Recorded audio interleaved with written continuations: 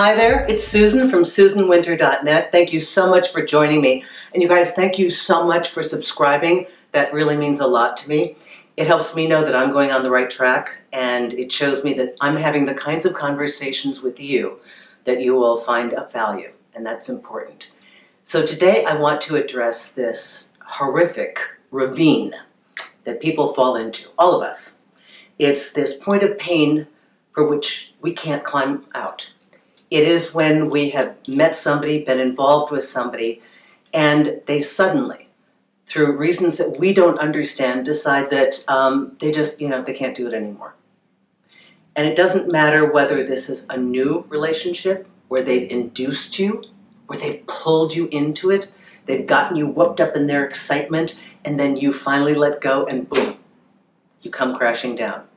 Or this could be a partner that you've been involved with for a while. You've made future plans, maybe you bought tickets for your vacation, you're talking about how you're going to live together, you've met each other's families, and then the day comes that they're like, I can't do this. And they'll say things like, I'm confused, I don't know, and you are caught in this wild spiral of trying to get back to where you were before. Because in the good days, in the very beginning, in the honeymoon phase, when they're on their best behavior and they're showing you that they want to be with you, they're making time for you, they're excitedly pulling you ahead with them into this wonderful relationship that is so delicious, and they're taking you with them, and all you're trying to do is get back to that, and you keep thinking there's something you can do. There must be something I can do to fix this. Worse yet, you may even be blaming yourself. What did I do wrong? How did I fail them? Then you go into another spiral of downward descent, thinking that one, you have done something wrong and lost their love because you deserve to lose their love because you did something wrong, or that you've disappointed them and you don't know how, and that you're faulty, that you're amiss. So now you're doubting yourself, now you're insecure, and you're desperately trying to figure out how to put the pieces of Humpty Dumpty back together again. And you cannot understand how come it's not working. And you're on YouTube, looking at everybody's videos, how to get them back, what happened when they fall out of love with you, whimsical love, hot and cold. And maybe you've talked to me, and I keep telling you that there was the arc, and that was, and now it's not. And we don't want to hear that. We so desperately want to believe that we can do something to fix it. And it seems logical because it was here before. In every other part of life, if it was there before, how come I can't get it back? What you're dealing with is a partner who ran headfirst into an ideal of a relationship. And when it got real, when you got real, when they got real, when things started to settle in, you realize that they ran too fast, too far. They jumped way ahead of where they should be, and they could not sustain it. It is not necessarily your fault. As a matter of fact, most everybody I talk to, it's not about them. It's about the other person. It's about the other person getting what they wanted and running away from it. Do you know how many people struggle and struggle and struggle to get something that they say is good for them, stand right in front of it, and can't accept it? They can't. Your partner may not have a skill set for being in a committed relationship. Your partner may not have a skill set for working through their own insecurities. Your partner may not have the vocabulary with which to communicate with you. You know, in real partnership, we hold hands and we walk through the rough, uncomfortable stuff together.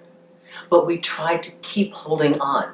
And somebody's got to be the one to be a proactive communicator. That's why I know it's going to be you. All of you who watch these videos, you're learning how to be the proactive communicator. When your partner gets scared and dodgy, you just know that you've got to say, hey, I love you. What's wrong here? Let's talk. But if you are trying to recapture a place and your partner is not going back to that place, and your partner is not working with you, or they're saying they're going to work with you and they don't, you're going to have to accept something that seems illogical. Because it is. They were there, and now they're not. And the pain that you're experiencing is because you can't let go of thinking that you can fix that. Because it's not about you. That's why you can't fix it. It's about something inside of them. And I know, oh, if we could just get to couples counseling, oh, if we could just talk it through, go ahead, try. Go ahead.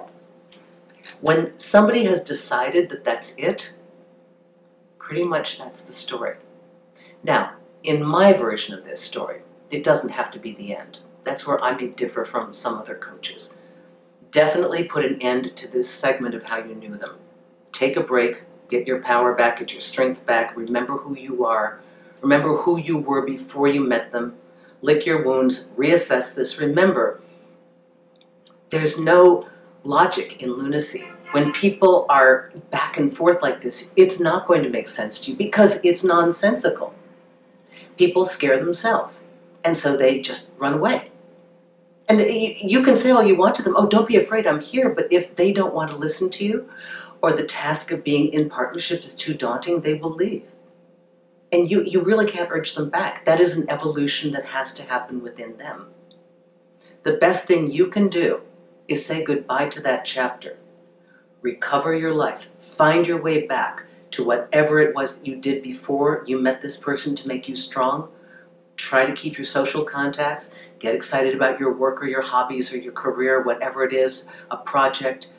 Do everything you can to take care of yourself. Go to the gym, get enough sleep. Try to be good to yourself and try to understand that for that phase, they were there. You weren't delusional. They were there. They scared themselves and they had to leave. Not everyone has a skill set for being in a relationship. Those of you who watch videos like this, you are gaining massive tools. You will know how to turn left and turn right. And when your partner does this, you do that.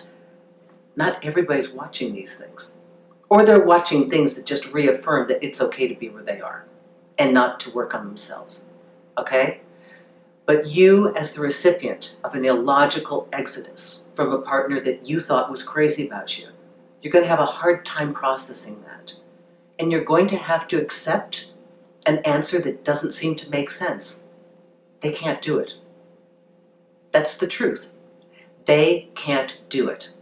What they showed you in the beginning was that first phase. They could do that. They couldn't sustain it. Partnership is about consistency. And the moment that you allow your head to relax and wrap around this reason that they couldn't do it, and there's nothing you can do to fix that, it's got to be something inside of them, you will breathe your first moment of mental peace. And you'll have your first moments of emotional calm. You have to work on yourself, accept that they are where they are, and go about your business. And here's the funny thing on the flip side of that. If you go about your business and really focus forward, there's a very good likelihood that they will miss you, start to feel that vacuum where you were, and seek to get you back.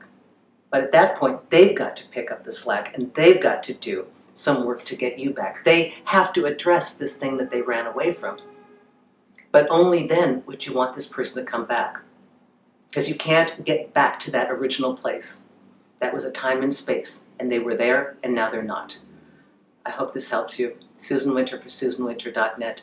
We oftentimes try to make sense of love and attraction and emotions and romance are more times than not illogical and not even understood by the person who is living those experiences and those emotions.